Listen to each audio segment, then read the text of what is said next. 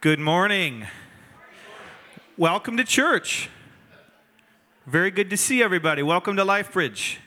We gather on Sundays to turn our focus towards God together in community. We believe that our faith in Jesus is not only personal, it's not simply a personal decision that we make, but it's something that is supposed to be practiced in community together. It's supposed to be our context for worship, for mission, and for discipleship. And so when we gather on Sundays, it is to worship together in community. And so we welcome you. We thank you for joining us here. If you're looking for more information about our church, there are cards in the seat backs in front of you that you can fill those out. You can drop them in the box at each end of the hallway. You can also just come find me and talk to me. I don't disappear into a green room after this. We can't afford one, so I just have to hang out here with all you guys. If I'm fully honest, I actually like hanging out with you guys, so it's all good. But welcome. We're glad you're here with us. We want to tell you about My LifeBridge. My LifeBridge you can use to stay up to date on what's going on our calendar. We have a daily devotional. It goes out every day. There's a written version and an audio version of our devotional. And we would encourage you guys to check that out too. So Pastor John Adams will be up here in just a minute. He preaches, and the devotional ties into that week's sermon. So every single day you can listen or you can read. Usually listening is somewhere between 4 and 8 minutes, I would say. And it's excellent. So we would encourage you to check that out. You can give online from there. We also send update emails about once a week and the occasional text update about a big thing, like if there's a weather cancellation or something of that nature. And so if you want to just stay in the loop in those ways, check out mylifebridge.church. We also want to thank you for your giving. Thank you for supporting our mission with your giving, with your tithes and offerings. Everything that we do relies to some degree on funding, right? And so we ask that you guys be a part of that in whatever way you can. If you call this your home church, we ask that you give, and you can do that online. You can do that via Venmo, the Venmo app. There are also those same black boxes on each end of the hallway that you can drop those cards into. You can drop your gifts into as well.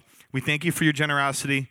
We don't simply want to do church here. We don't want to just come, show up on Sunday, wave at each other, and do church together. We want to be a community. We want to reach out into our community to disciple people, to see people come to know Jesus. And so when you're giving, you are supporting not just what you see on Sunday mornings. You're supporting our attempt to continue to drive forward the mission of the gospel of Jesus Christ. So we thank you for supporting that as well. I want to tell you guys about Serve Sunday. There's cards on your seats that you can take with you. We've done this twice since the beginning of the school year, and we're doing it again on April 24th. So Serve Sunday is right around the corner. You can take this card with you, save the date, and we will be, over the course of the next few weeks, we will be rolling out some more of the details about what we will be doing on April 24th. But you can sign up. Just all you have to do to let us know you're going to be there is just sign up and indicate, like, we'll be there. We've got this many kids, etc., and we'll have more details over the next couple weeks as we lead up to this. But the idea of Serve Sunday is we want the whole church together serving. So we take that Sunday, and you don't have to listen to me do announcements, or we don't have any music either. Instead, we serve our community, and we will, like I said, there'll be more details next week, but we want you guys to get this in your calendar right away. It's April 24th coming right up, and we want you guys to sign up and let us know you are going to be there. So take one of these cards with you, or do it on your phone as you're sitting there. And yeah, so that's Serve Sunday. We will see you guys there for that. Looking forward to it. And so please do get signed up ASAP so that we can plan on you. And the last thing I'll say is that we are starting a new campaign today. We just wrapped up a campaign. We had a kind of what we call our conference week a few weeks ago, where we had a lot of additional content. And we've got a new campaign, which means basically a new topic and theme that we're pursuing now through June. And we're very excited about it. It's called The Pursuit. And I want to invite up someone very special, someone very near and dear to my heart, who's gonna take us into this campaign today. And so I want you guys to give a very warm welcome to this man. His name is John Adams. Would you? I'm not finished. Please be. This is a man Good grief. who I introduce almost every week, and I'm running out of ideas. But he's wow, look at he's got brand new jeans on. Those are fresh, I think. Sort of. Looking nice Within the today. last few months. Yeah. All right. Well, I'm just gonna go. Appreciate that. I don't Thanks, really man. have anything else to say. Appreciate it. That's a good transition right there. We got to work on landing the plane and these transitions. It's not great. Almost 8 years. It's almost 8 years I've had to endure this.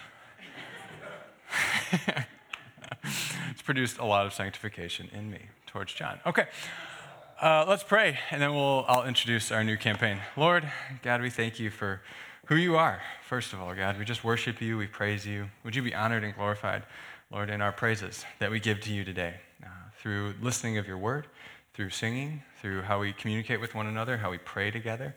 Lord, would you just be honored and glorified in all that we do today? May all that we do just be an act of worship to you, to bring you glory and honor. It's in your name, Jesus, we pray. Amen. Okay, our new campaign is called The Pursuit. So if you notice, John kind of worked in pursuing over the next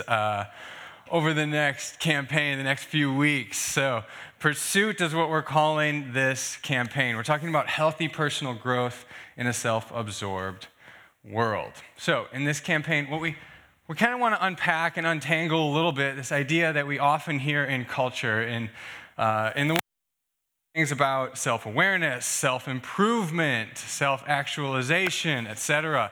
And if you notice, those ideas are kind of all, the word self is at the beginning of all of those. So we regularly hear mantras like be yourself, or things like be true to yourself. So when someone becomes comfortable or confident in who they are, we say that that person has found herself, right? This is a theme that if you've been paying attention, Disney has been onto for a very long time, okay? Like even from the time I was a kid. If you remember the movie Lion King, I'm not going to go into it much, but if you think about it, one of the climactic moments of the movie is when Simba, after he had wandered off into go live a prodigal son type lifestyle with Timon and Pumbaa, right? This is like really talking Timon and Pumbaa in church, yes. He has that moment where there's Mufasa in the clouds, and he says, "You have forgotten who you are." Remember James Earl Jones' voice booming through there, right?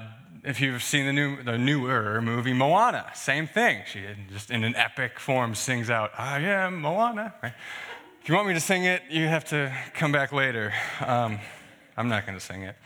And then she goes to tell Te Fiti who she really is, right? That's the whole point of the movie. Same thing in Aladdin and Encanto, the newer movies.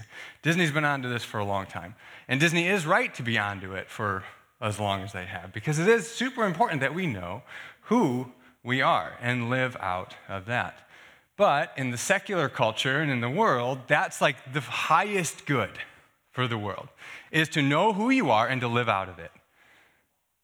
That's as far as we can go without Scripture, without God, to provide meaning and to support that identity of who we are. The problem with the culture is they don't really talk about whether or not your identity is rooted in truth, whether your concept of yourself is actually true, and if the actions that concept of yourself produces, so if you're living out of who you are, is actually good. I'm going to say that again, that's huge, right?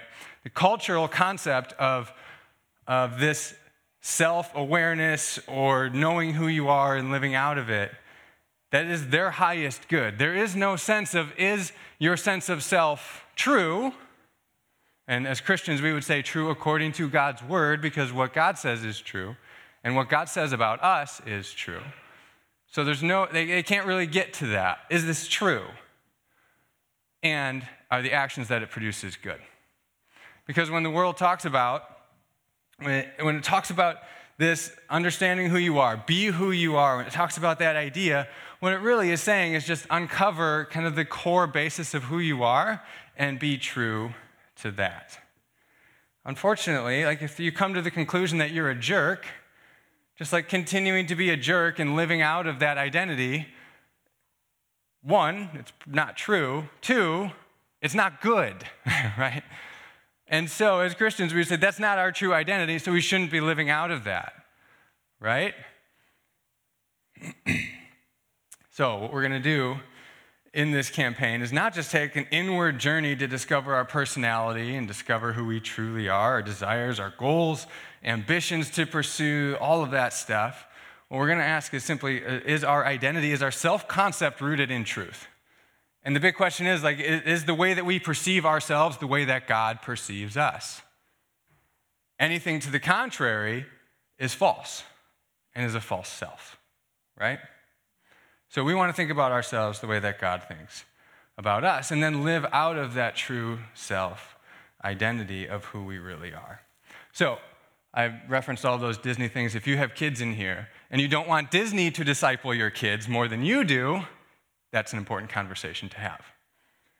Because in the world's concept and in the secular culture outside of the church, that is the highest good, is knowing who you are and then living out of it. But for Christians, we need to base our identity on Scripture and who God says we are, and then live according to that truth as God determines and dictates in His Word. Okay? So again, work these conversations in with your kids as much as you can. Use these examples because Disney is right to emphasize how important that is, but they cannot go far enough for Christians. So we must ask the question, is who you are, is your concept of who you are, who God says you are, or is it something different? And if we come to the conclusion that it's something different, we need to realign our sense of self with who God says we are. Saints throughout the history of the church have known this to be true. St. Augustine, he famously said, "How can you draw close to God when you are far from your own self?" Then his famous quote, "Grant, Lord, that I may know myself, that I may know thee."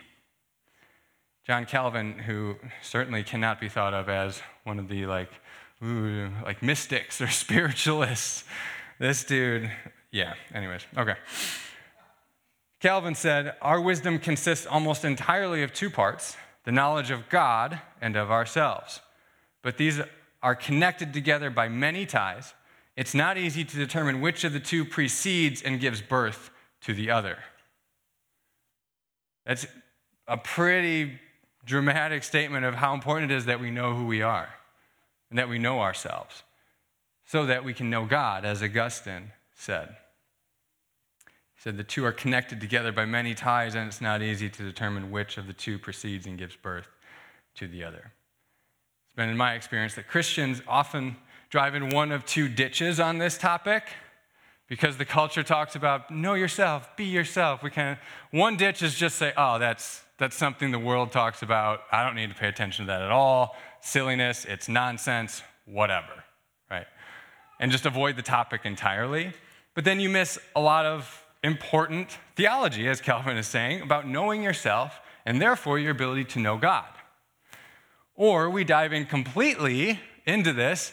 We do every personality assessment. We kind of just, and at the end of the day, we just become self-absorbed.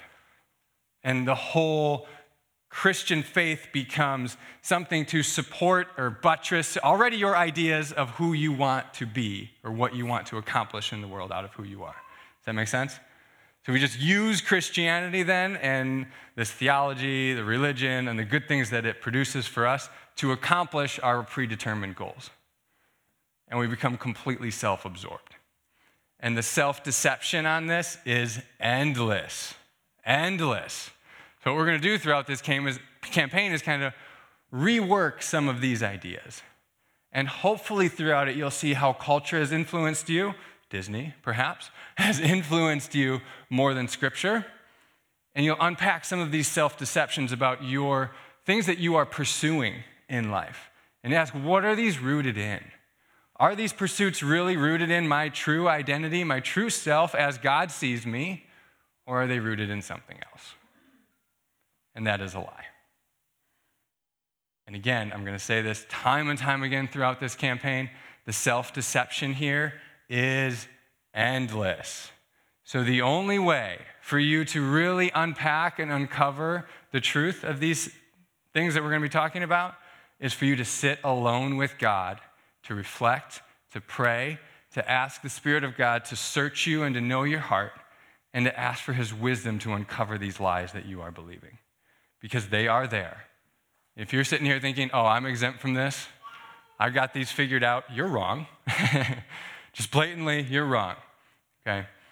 These lies and deceptions are everywhere, and they are toxic to our spiritual life.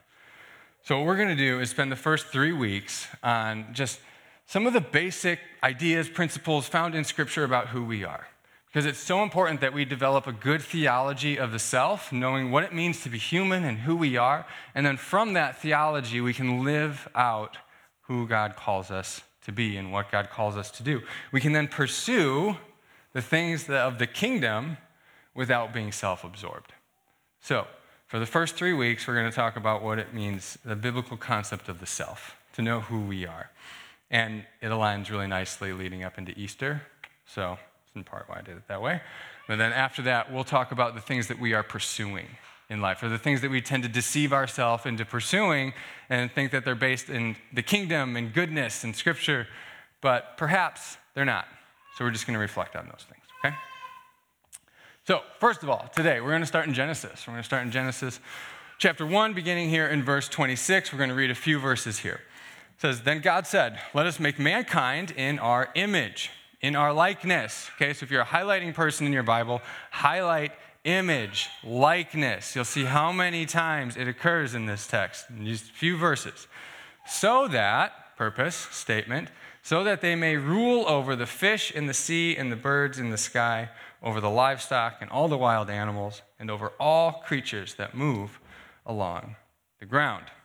So God created mankind in his own image. In the image of God, he created them. Okay, so Hebrew culture was an oral culture, so this was read or spoken way more than people would sit down and read it. So when the author repeats himself many times, you'd be like, oh, that's what he wants to stick in my mind. The image of God, he wants to stick in your mind. He's saying it time and time again for that reason. In the image of God, he created them. Male and female, he created them. God blessed them and said to them, "Be fruitful and increase in number. Fill the earth and subdue it. Rule over the fish in the sea and the birds in the sky, and over every living creature that moves on the ground." So as I just said, the image is what the author, Moses here, who wrote this, wants to stick in your mind. He wants his readers to know for sure that they are created in the image of God. And the image of God, the function of it is, we don't want to think of it as what it is. That's not what Moses is trying to say. The biblical text never says it exactly what it is. Throughout the history of theology and Christian thought, people have thought, oh, it must be our reason that is the image. It must be this or that gives the image. Well, it's not describing your face. It's not describing your physical appearance. We can say that for sure. The function of it, however, Scripture gives us. And the function of it is ruling creation.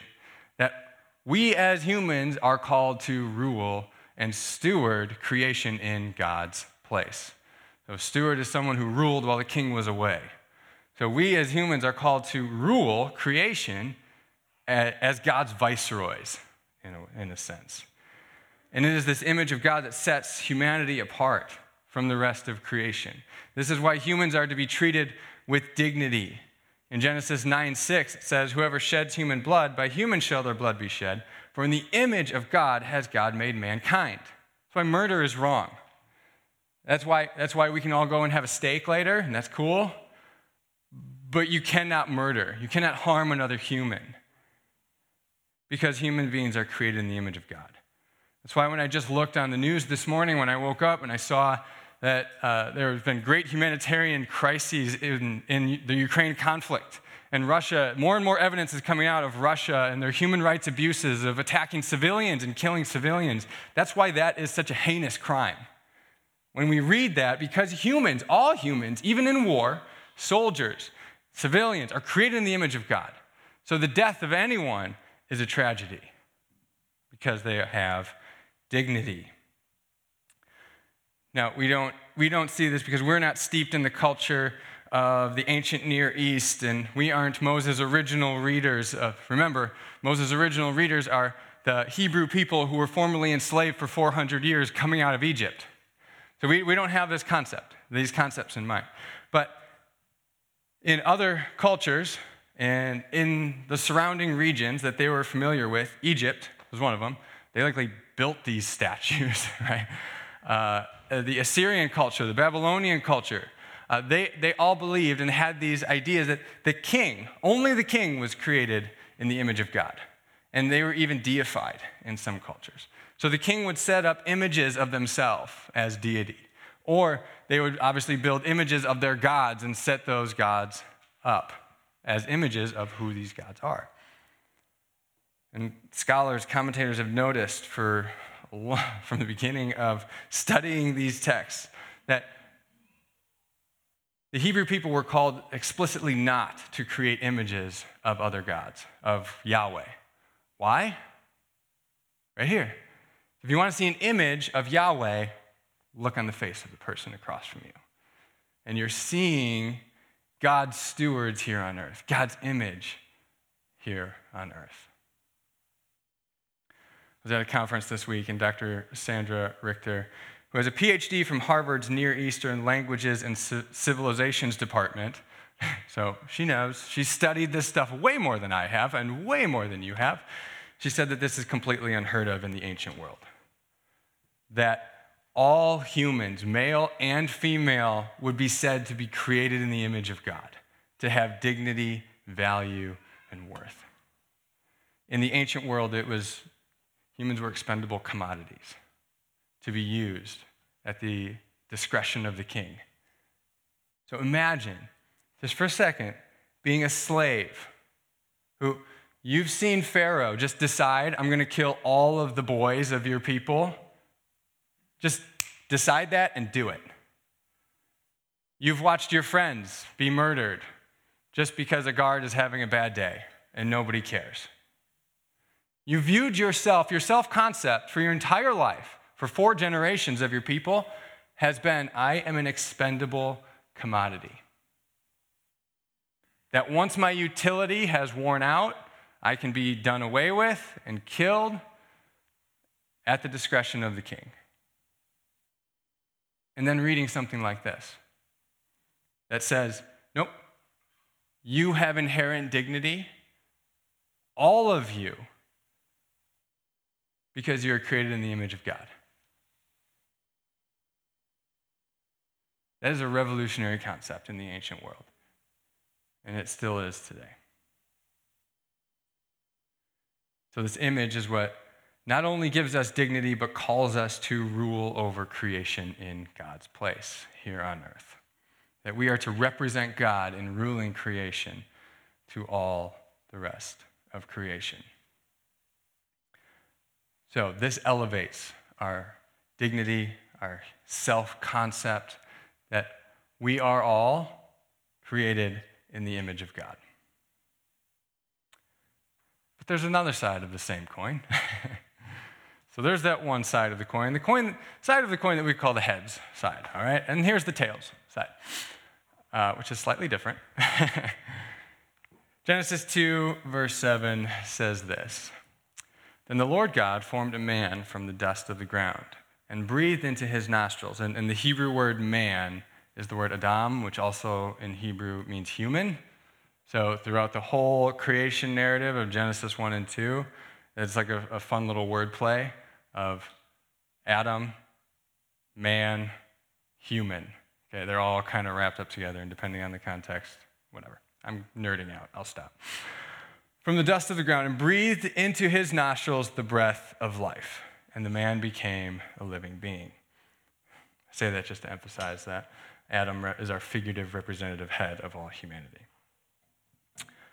So, what this says is, man was formed from the ground, breathed into his nostrils, given the breath of life from God, and so man became a living being. And what we're going to see through subsequent texts in Genesis is humanity is dust and ashes. So we are created in the image of God, but we are also dust and ashes. And again, what Moses is emphasizing here is not the material of being dust and ashes. What he's trying to say is you're mortal, is that you are a mortal creature, that you do not have eternal life in and of yourself. Genesis 3:19, this is after the fall, and Adam and Eve sinned. By the sweat of your brow, part of the curse that God delivers to humanity. By the sweat of your brow you will eat your food until you return to the ground, since from it you were taken.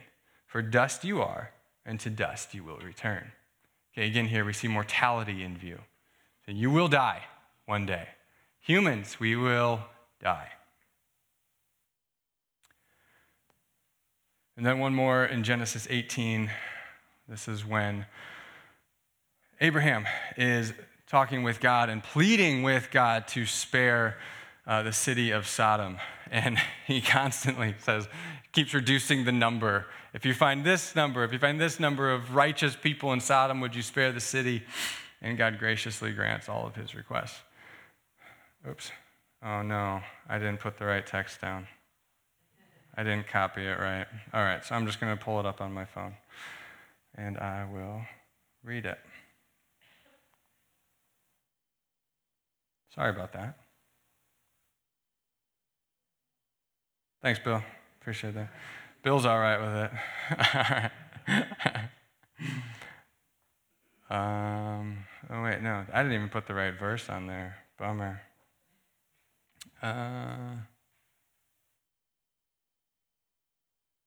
Oh, yeah, here it is. It is the right verse. So, then Abraham spoke again. He's talking to God. Since I have begun, let me speak further to my Lord, even though I am but dust and ashes. So Abraham, in speaking to God, he brings it up again. He says, God, I'm not like you. I'm dust, I'm ashes, I'm mortal, you're immortal. You're the creator of everything. In you is life. And notice even in the creation narrative, God is the one who gives life, breathes life into the human. They don't have life intrinsically of themselves, right? So this emphasizes our mortality. Life is not intrinsic to our nature. It is a gift given us by God.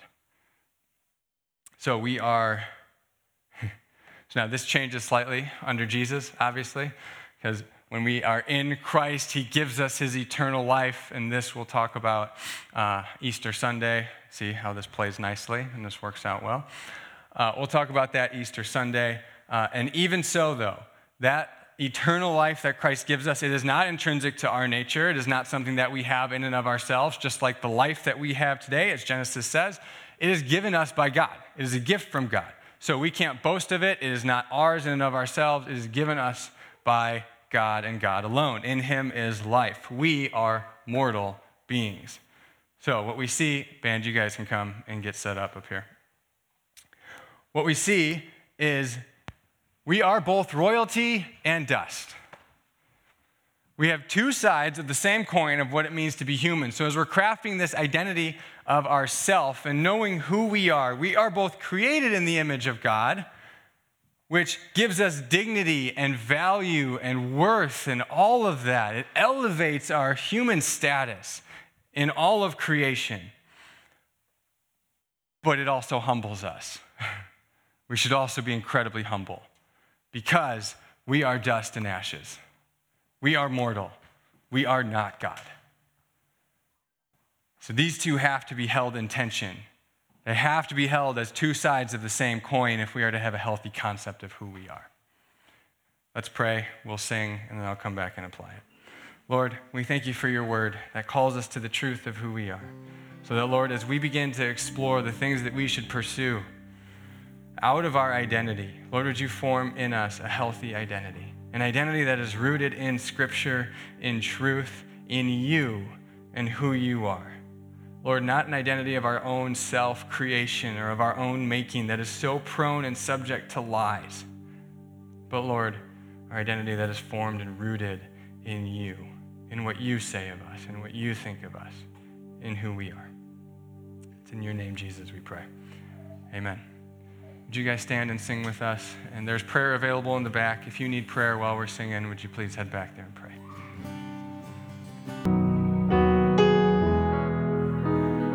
Thank you, Lord, for your goodness, for your faithfulness.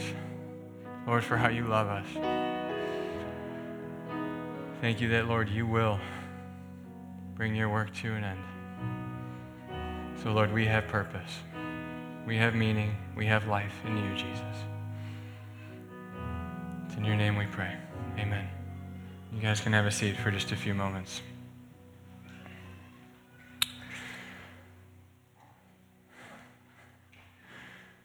Remember, our big idea is that we as humans are both royalty and dust. We are both created in the image of God, which gives us great dignity. But we are also mortal. Remember, these are two sides of the same coin of what it means to be human. And so to form our self-identity and know who we are, we must maintain this tension. We must remember that these are two sides of the same coin to have a healthy self-concept of who we are. The first thing that we see here is that our image bearing is rooted in God. It's rooted in God. That is so important. That it's not rooted in yourself, because if you're honest with yourself, you fail a lot. And if when you fail, that lessens your concept of yourself, you have a big problem on your hands.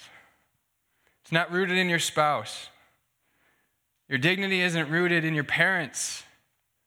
However good your family of origin was, your concept of yourself is not rooted in your kids. It's not in your boss. It's not in your work. It's not what you do. It's rooted in God. And God is unchangeable. His concept of you does not change like you're thinking of yourself.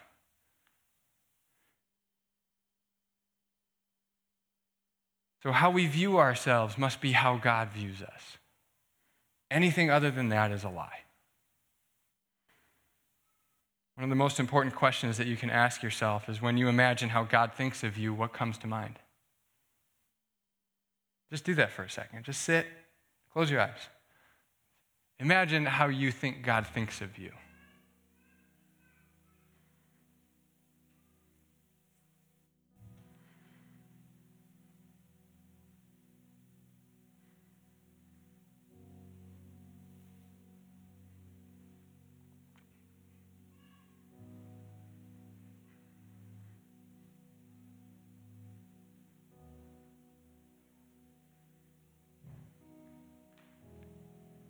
Some of us, because of perhaps our church tradition, or perhaps some conclusions that we came to on our own,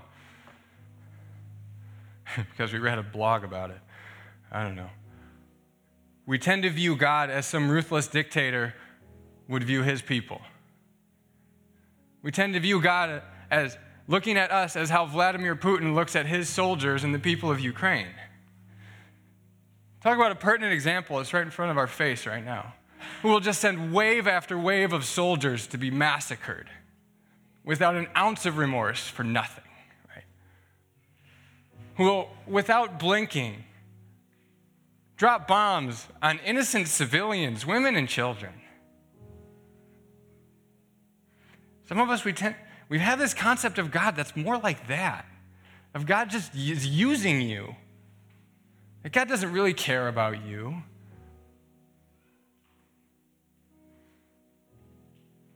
Or we tend to view God as